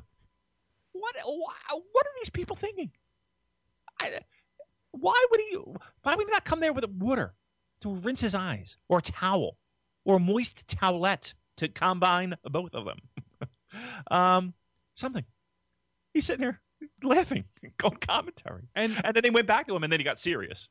But you know what? I don't know if it's because of stupid shit like this that doesn't make sense, but as of late, maybe it's just me. It's probably just me. But in my eyes, Kazuchika Okada has lost a little bit of a step. His star has a little bit of a little dinged up. Yeah, it's a bit dinged up. Is that just me? Colin, again, maybe sometimes I feel like I'm hyper aware of shit like this. And maybe I feel like you look too much into it, Damon, and you fucking you're just, nitpicky. I don't think this is nitpicky. I think it's glaring when I see shit like this. Yeah, when I see shit like this, it's like, this doesn't make any fucking sense. Your guy, your boy, your fucking, manager, spokesperson, your a hype wunderkind guy. Yeah, you're what? Your wunderkind, as Naito would say. Oh, okay. It means prodigy. Okay, fire starter, right? Right. Breathe with me. I like that song. Yeah. Why would again? I don't know. Maybe I'm nitpicking, but that whole scenario drove me fucking bananas. I couldn't believe what I was saying. Again, Okada, you're looking like a fucking boob. A boob. Yeah, made no sense at all. But I don't know. Is this leading to something like? What? I don't know. Okada gets a brain? Yeah, like the Scarecrow. I mean, it just makes me angry that. All right. But that match was okay, and again, you gotta tip your hat to Gedo on that one. That was a lot of that was him.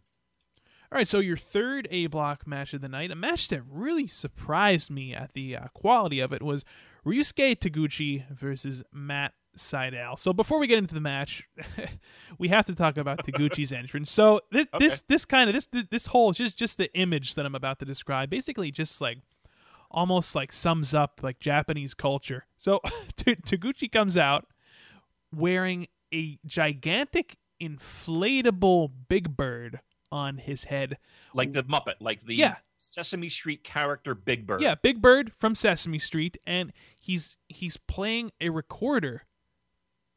And to me that's Japan in a nutshell right there. Just that image. Amazing. And personally, I would have come out with the guy Smiley instead of the Big Bird. I would go to Guy Smiley, to be quite frank. But with that image in your mind, you know, when you see that, you're thinking, oh boy, this is going to be Taguchi just kind of, you know, jerking off, not, you know, just nothing but ass-based offense. Damon, this match was like almost all about Taguchi reminding us that he is a great pro wrestler. Yeah, this was the best Taguchi match I've seen in eons. Right? I can't remember the last time he had a match like this. Right. This was a. I texted you. I said this match was fucking great, And it was. and it was. Yeah, the Big Bird thing. I went over my head. Flew over my head. At first, I didn't know what it was. Wow, that was a real dick laugh there, Colin. I didn't mean for it to sound like that. It hurt my feelings. Sorry. That's all right. Yeah, but I at first I'm looking at it and I'm like, what the fuck does he have in his head? And then, like, as he got into the ring, I'm like I joked to myself, I was like, it looks like fucking Big Bird, and then it is Big Bird. It was Big Bird. I don't understand why he had Big Bird. Like, I don't understand it though. Like, what do you have any idea? What did you see anything on Twitter or online of why? What was the significance of that? No, I honestly have no idea why he was wearing a gigantic Big Bird on his head. And it was a full Big Bird. It was a full his feet, his everything. Okay. Yeah, and he was playing the recorder. Damon, let me ask you this: in your grade school or high school music classes, did they make you play the recorder? The recorder? Nah. It's like it's a little flute-like instrument. Is that what that is? I was like, yeah, that's what that was. When you were saying recorder, I'm like, I'm kind of going along with you, but I'm like, I don't remember a fuck. I'm thinking like a boom box. Or No. It's the flute that he was playing. It's called a recorder, and I remember back in high school, like the final for my music class. Yes. And in freshman year was we had to play a tune on the recorder proficiently. Yes. I had to play that to be. Yes, I had one when I was in grade school. Yes, I had one.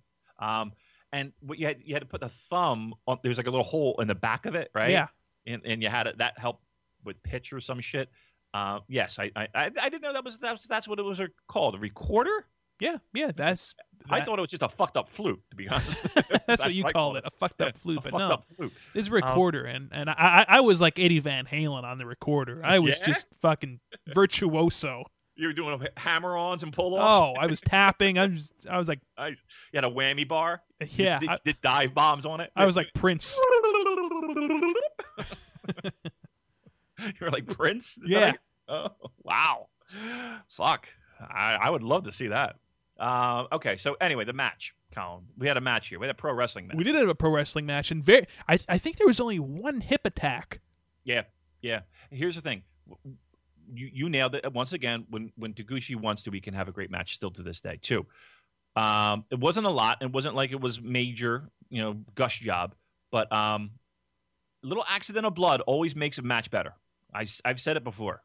This is another perfect example. That little bit of blood helped get a little bit more of a serious tone to this match, right? Yeah, it was right under Taguchi's right eye, I believe. Yeah. Well, again, it wasn't like it was a massive gusher, but a little bit of accidental blood. Ask Christopher Daniels, right? Yeah, little accidental blood makes everything better. Yeah, in the audience sometimes. Sometimes. It does make a match better. I enjoyed this match a ton, Colin. And for me, up until this point, best match of the show. Yeah, I would absolutely say so. But before the main event, of course, which we're going to get into. But how about the surprise, at least to me anyway, of Taguchi hitting his finisher on Seidel and picking up the win? Yeah, I mean, you're going to see some goofy stuff, and this was kind of like one of those things where, listen, New Japan likes to have this even Steven booking, right? So guys are going to lose. Did I expect this to be the time for the loss? Probably not. Going into that, if you put a gun to my head and said, who's winning this match, I would have said Matt Seidel. But nope, it was Taguchi. But truth be told, I'm glad it was. It made the match even more special. This was a very good match, guys. You got to, if you haven't watched it, go out of your way to check it out. I might actually go back and rewatch this. And when was the last time you said you're going to go back and rewatch a Taguchi match? Right, exactly. Again, here's a perfect example, once again, Colin, of calling a guy to give me a good match, and they deliver. You know what I mean? Like it's like riding a bike for some of these guys, for all of these guys. I need a big match out of you tonight. Okay, I can deliver. He delivered. And when was the last time he spent 2 years doing fucking ass-based offense and 6-man tags?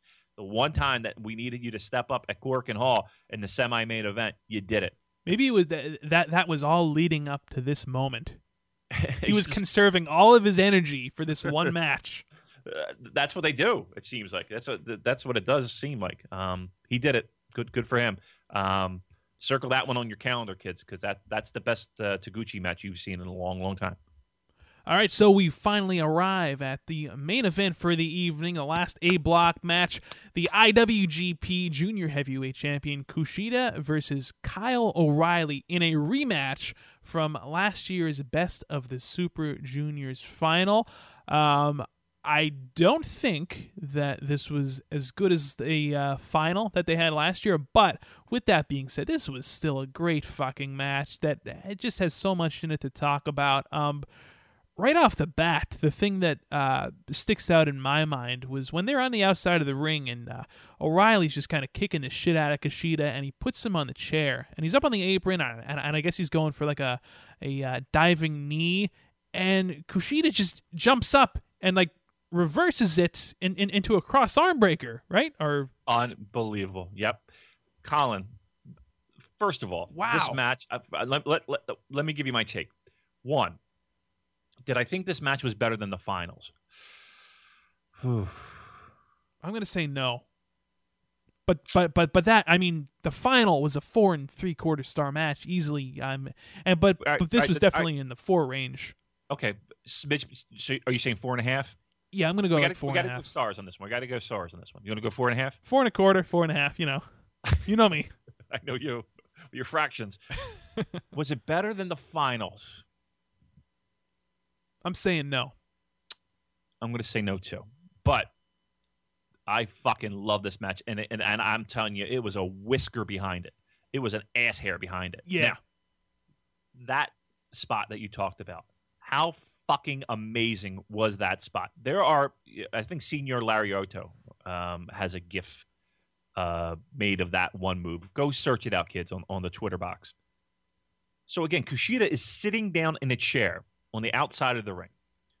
Kyle O'Reilly is on the opposite side on the apron, does a full sprint, a full fucking sprint, and he's ready to, like, I guess, do what you said, like maybe like a double knee strike or something.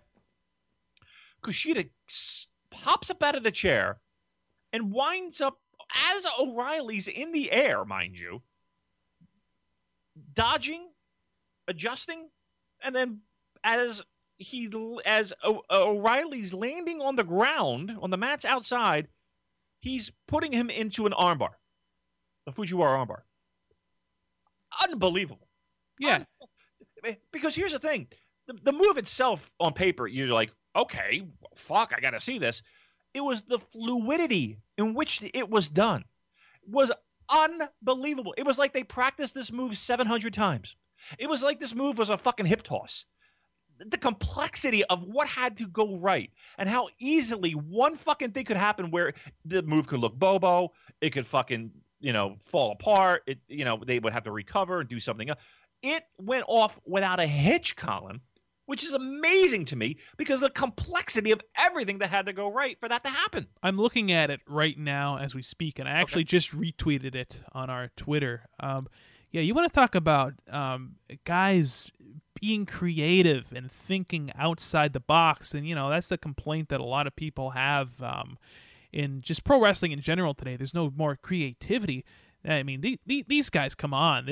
I've never quite seen anything like that before.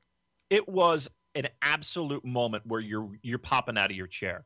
And Kushida thinks the world of that Kyle O'Reilly, right? Did you see that quote where Kushida called Kyle O'Reilly the best wrestler in the world today? How about it?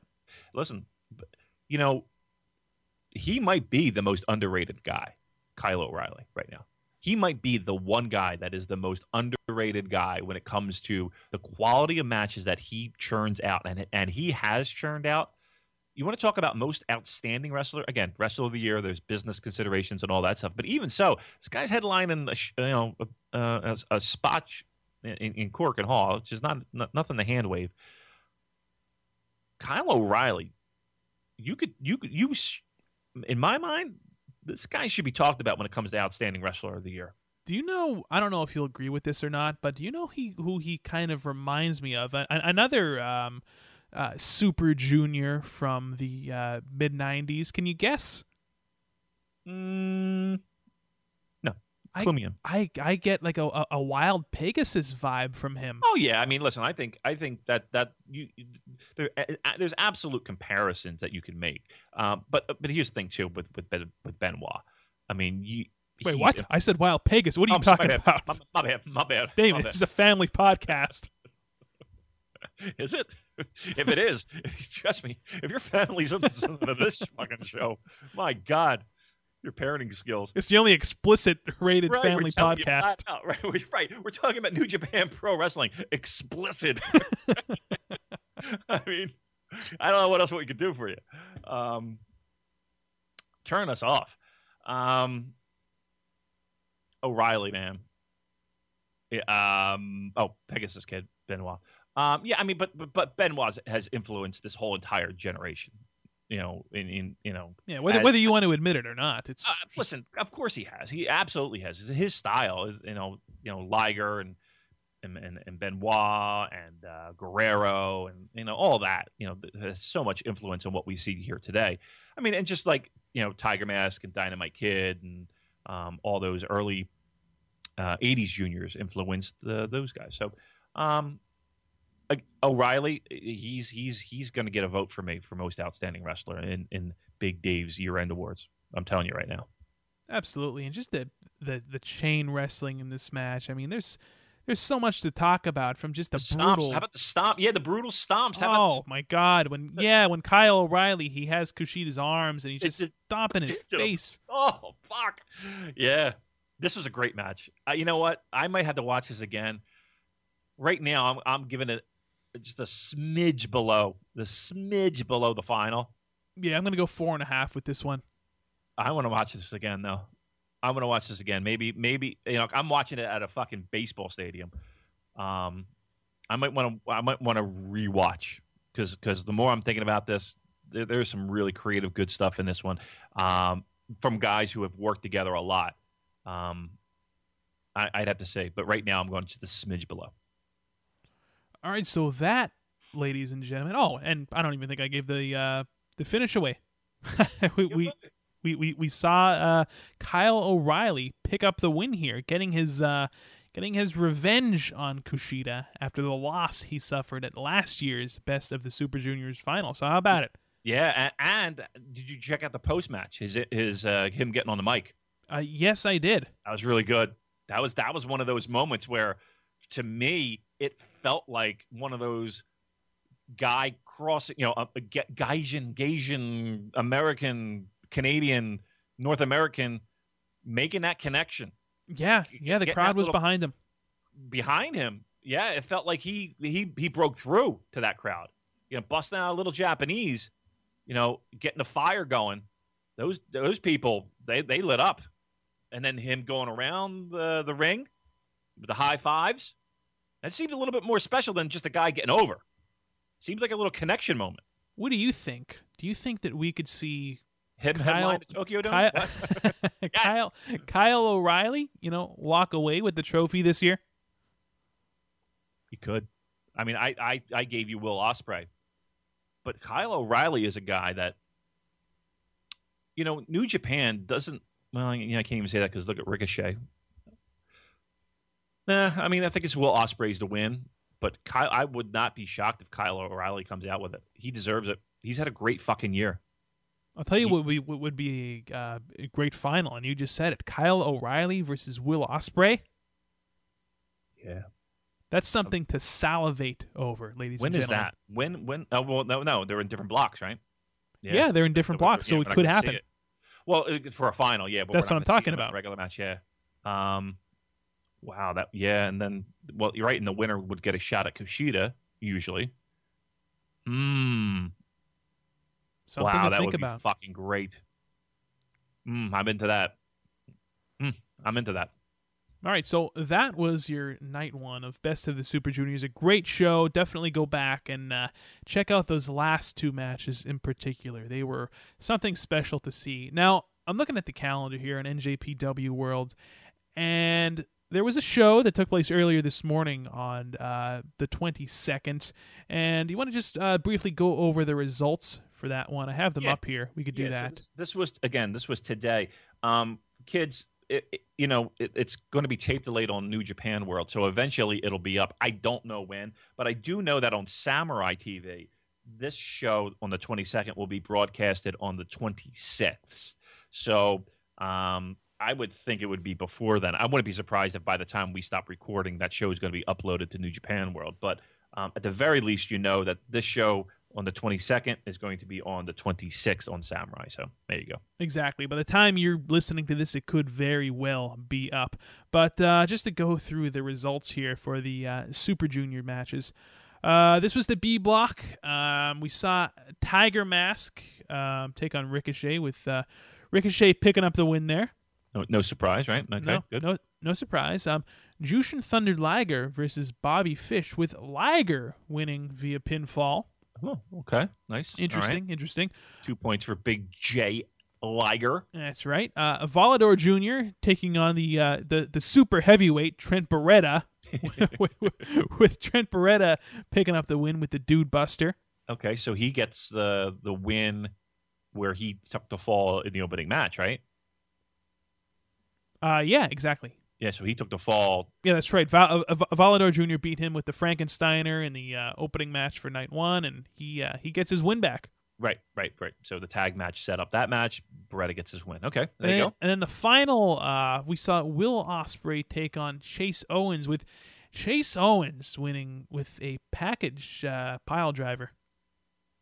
I'm sorry, what did you say? Chase Owens wins with it says here, a package driver. Wow. Yeah, I've made it known here on this podcast. Has Will Ospreay won a singles match yet? I don't think he has. And to lose to Chase Owens is a bit quizzical to me, because Chase Owens, I mean, I don't want to put the boots to the guy or anything, but he just, for me personally, he doesn't really do anything. Again, we like to make sure that it's somewhat neck and neck, and there's that that anybody can win it at any time kind of mentality that they have with these tournaments, just like the G1. Boy, oh boy, he is a nice man bun. I will say that. Will Ospreay, everyone, has not won a singles match in New Japan as of yet. Now he hasn't had that many, but Will Ospreay sucks, Damon. Will Ospreay stinks. Interesting call there. That is. I would have lost the house on that one. Yeah, same here. But yeah, those are your results for the Best of the Super Juniors matches for Block B from earlier this morning. What was the main event? Was that the main event? That was. Well, actually, no, it wasn't the main event. The Super Junior matches were kind of sandwiched in between the show here. Okay. The main event for this night was actually a huge tag match. We saw Okada, Goto, Ishii, and Geto take on Naito, Sonata, Evil, and Bushi. Okay. And we saw Sonata pick up the win once again with his finisher on Geto. Okay. All right. So a little more chaos. Los Ingobernables de Japón. All right.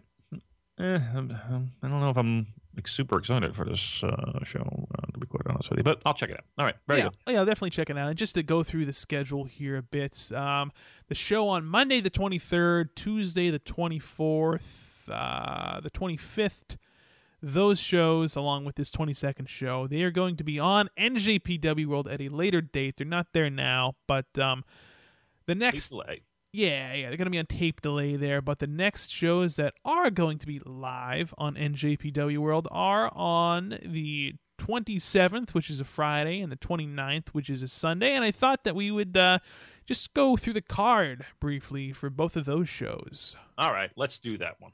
Let's do that. Let's do it. So we'll start off with the 27th on Friday here. Do we need to do the whole shows, or can we just do like the the juniors. I figured that we would just do the Super Junior matches here. All right, cool. So we've got Tiger Mask taking on Chase Owens. Okay. Yeah, I can't say a scale of 1 to 10. I'm going to give that one a big solid 3. Yeah, I'll give it a 3 or a 4. Then we have Bobby Fish taking on Trent Beretta. That could be good. That could be good. I've seen a lot of that though. I'll go 4 or 5. We've seen that a lot. I can't predict winners on this. I trust me. There's no way I can predict who's going to win these matches. But my excitement level, I'm a 4 or 5. Jushin Thunder Liger versus 10. Volador Jr. Actually, that sounds pretty good. Yeah, Actually. it does sound pretty good, doesn't it? I'm like an 8 for that one. yeah. I gotta be honest with you. I'm Yeah. I'm interested in that. Okay. Yeah, and the main event of the evening, and ladies and gentlemen, if you haven't seen their first match, this is going to be what I call some triple X pro wrestling porn here. Ricochet versus Will Ospreay. I mean, do I have to say anything? Do you watch a lot of softcore porn? I mean, I'm only watching Triple X, my man. Give me the hardcore. Well, this is going to be hardcore. This is tell you. hardcore. This is, Yeah, this is Blumpkin-esque. If you like flippy shit, if you're a fan of flippy shit, you're gonna love this match. I mean, the first match at that Evolve show was really great. I think that in front of a crowd in Cork and Hall, man, I think they're gonna top it. Yeah, I'm a 12.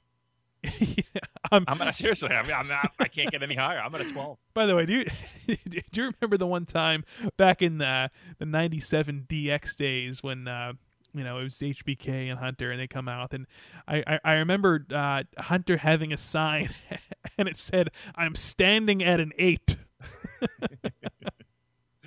I always think of that when I'm rating these matches. So you're standing at a 12. I'm full engaged. I'm Whoa. fully engorged. I think I am too. Yeah, this one's going to be tough to maintain. My I don't know what I'm talking about. I'm excited. All right, so those are your Super Junior matches for the 27th. Again, that's going to be live, and then on the 29th, which is on Sunday, let's check it out here. We've got this one could be interesting. David Finlay versus Ghetto. Watch out for that one. Yeah. Wow. All right, never mind. Let's hand wave it. Fuck it. I'm not hand waving.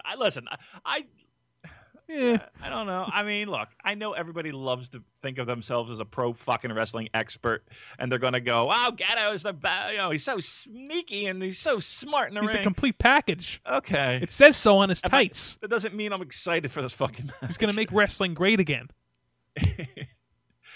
I'm a 4 or 5. To be truthful. Okay, I'm like this has like an intrigue factor for me. Like I want to see what's going to happen. So. Could you imagine if David Finlay picked up a win over? That's where he's going to do it. That you know what? Honestly, if it's going to happen, that's where it's going to happen. I hope they pull the trigger on that one. Yeah. Watch Ghetto just strongman the shit out of him throughout the whole match. That makes it a little bit more interesting. I'm going to go 5 or 6. 5 or 6. How's that? Okay. Yeah. Okay. That's better than. Yes. Wow. All right. Next match here. Rocky Romero versus Bushi. Depends on what Bushi we get. Yeah, exactly. It depends on what day of the week it is for Bushi. 4 or 5. Yeah, 5. I'm gonna give this one a 5. I'm sure it'll be fine.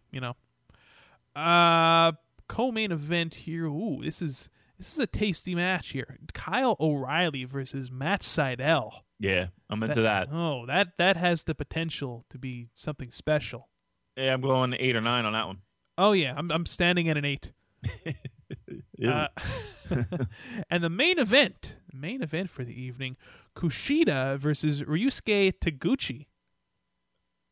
What do you think? Do you think you could pull off another one? Well, I'm curious, number one, first and foremost, to see what inflatable Muppet he's wearing on his head this time. I'm going for Bert. I'm going to put my money on Bert. Oh, you're a Bert. You know what I'd like to see? If he could somehow rig up like a giant trash can with Oscar the Grouch. Ah, nice. I want him to do the pigeon. I'm going to do the pigeon in the ring. Doing pigeon. It's my favorite fucking bit. Sesame Street has some strong fucking bits. They do, and you know what's interesting about Sesame Street? They are right now exclusively on HBO. What? Yes. I thought they were like PBS. No, Sesame Street. They're on HBO now. How, what? The same network that features such programs as Game of Thrones and Ballers, and you know, I know. a lot of TV MA programming. So to watch Sesame Street, you need to subscribe to HBO. I don't know if I can't believe we're talking about this, but I don't know if this is breaking news to me. As far as I know, new episodes of Sesame Street are on HBO. All right, we need clarification. Somebody needs to chime in with that.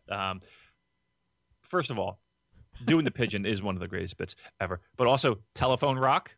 Yeah. Remember rock, rock, rock, rock, and they're like, "Hey, operator, please give me a hand." And the cops come and take away the phone booth. Fucking great. It's genius. It really is great shit. And of course the 1, 2, 3, 4, 5, 6, 7, 8, 9, 10, 11, 12, the little pinball machine thing. Mm-hmm. And you get that fucking stuck in your head for weeks. I'm a count guy. I love the count. Oh no, really? One. And the shitty bats on the string. You see Yeah. the string? Oh, boo. No, Love the count. I'm a Bert guy. Bert's fucking great. And Guy Smiley. Guy Smiley's fucking the best. He's like on coke. I'm an Oscar guy just because he's like a kindred spirit. You know. Yeah, we know that. I'm a miserable son of a bitch that lives in a trash can too. So.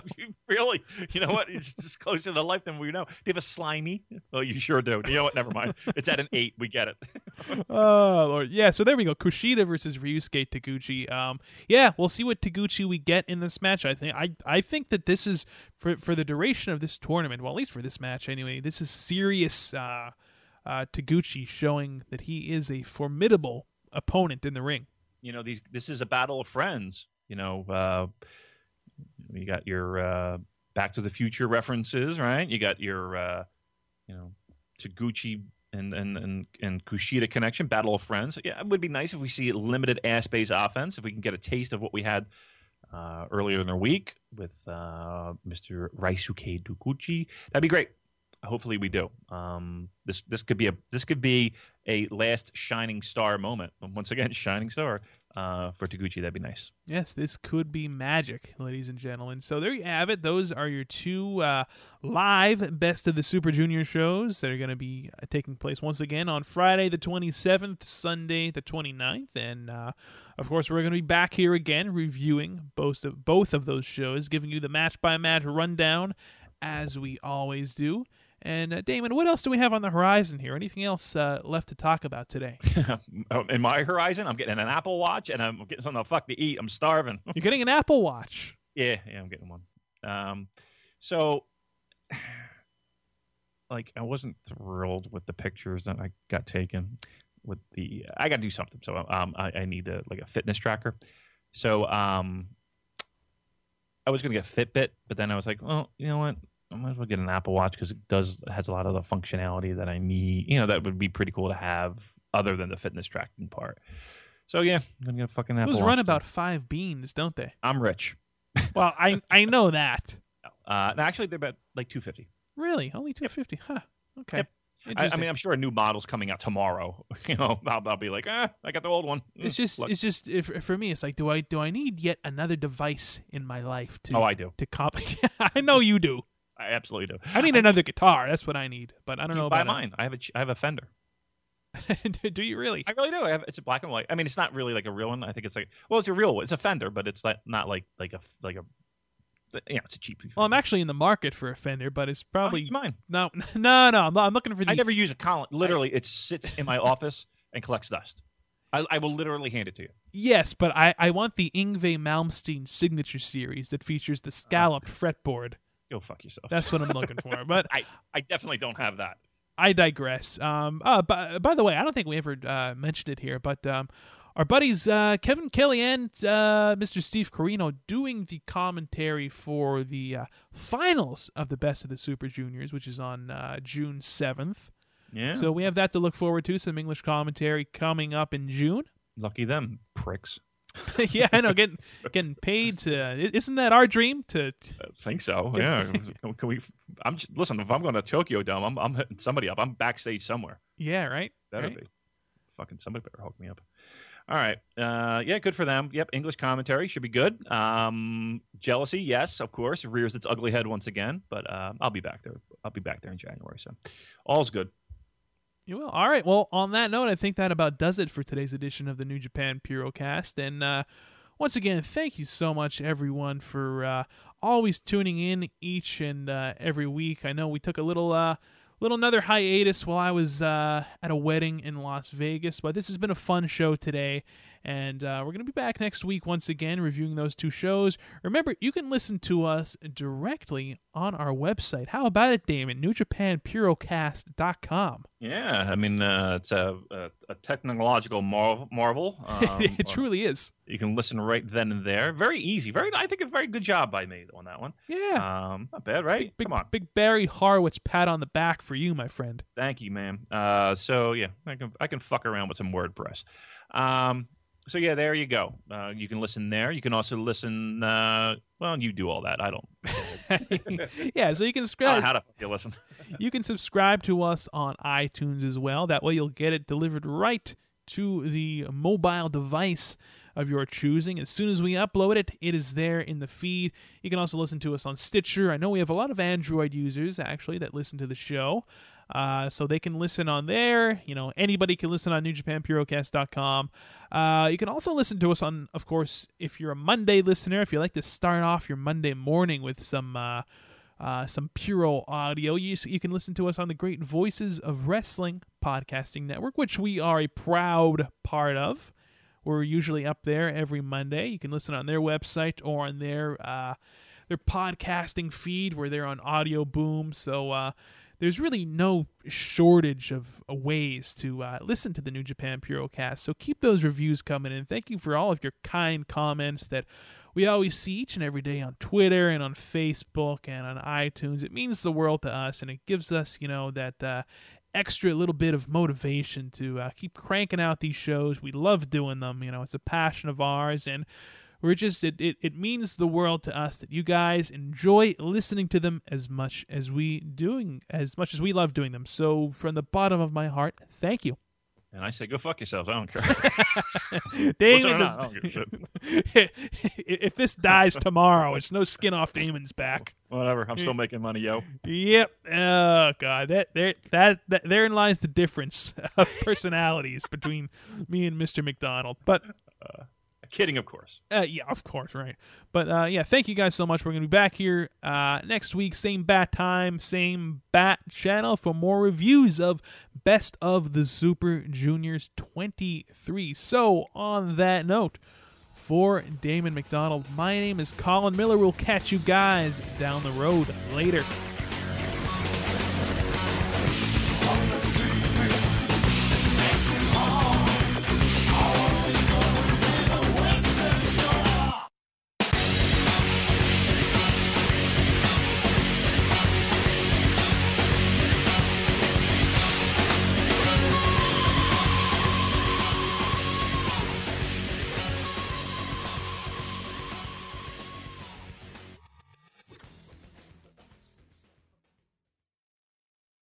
In a world of 1 million wrestling podcasts, there is a new shining star with great interviews, analysis, music, and me, Matt Kuhn, on total engagement. Go to any podcast platform to listen today.